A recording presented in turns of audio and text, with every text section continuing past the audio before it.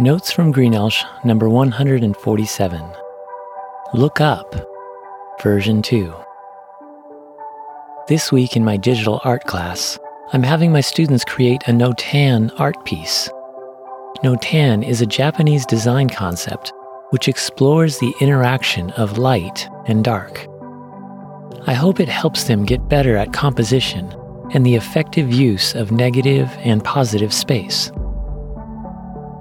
The observations they make in creating their artwork apply to life also.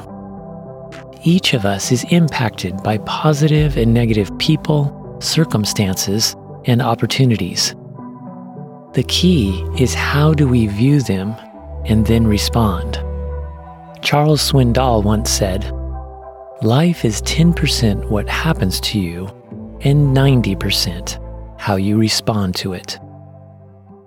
In general, do you tend to be more positive or negative?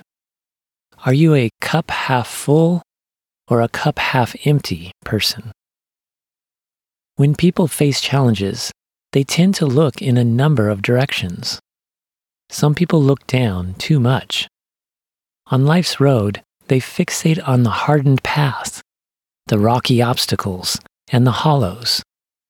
They are sad, bitter, apathetic, or depressed. They lack future vision and lose hope.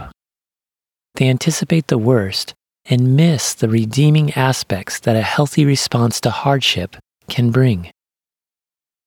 Some people look out too often.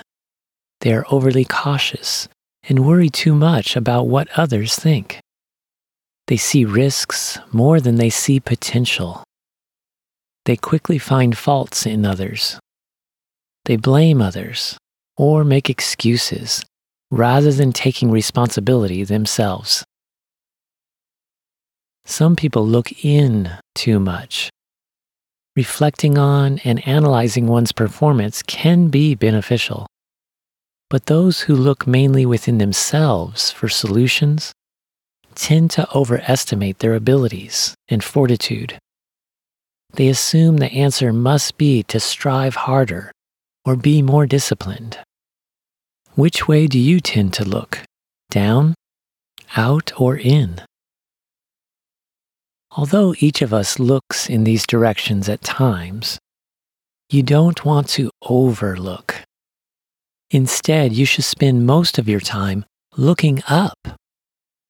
Only by looking up to God will you be able to view life and respond to life in the best way possible. As the author and sustainer of all life, God knows everything. He alone is the answer to what you face. He loves you and He wants to share with you His unsurpassed wisdom, grace, power, hope, and joy, so you become all that He designed you to be. When you find yourself looking down, lift your head. Let the Bible guide your steps. It says in Psalm 119, "Your word is a lamp for my feet, a light on my path." When you are tempted to look out in fear, disdain, or accusation, let God give you His peace and the grace to treat others the way you want to be treated.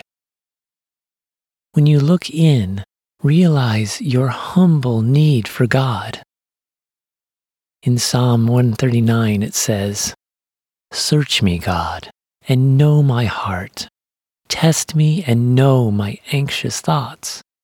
See if there is any offensive way in me, and lead me in the way everlasting." And then in Proverbs it says, "Trust in the Lord with all your heart, and lean not on your own understanding. In all your ways submit to Him, and He will make your paths straight." Once you start looking up to God, then you will be ready to effectively respond to the positives and negatives in life. God is always calling you to something greater than yourself. Will you answer like Moses or like Isaiah? When God appeared to Moses in a burning bush, Moses looked down, he looked in, and he looked out. Focused on himself and his circumstances, Moses made excuses instead of looking up. In contrast, Isaiah and Samuel readily looked up and accepted God's call with willing hearts.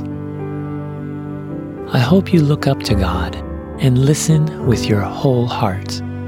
Then follow through in faith with what He shows you. Note, I have another blog/podcast on looking up. You can find it on the lightrunner.org website. It's note number 54.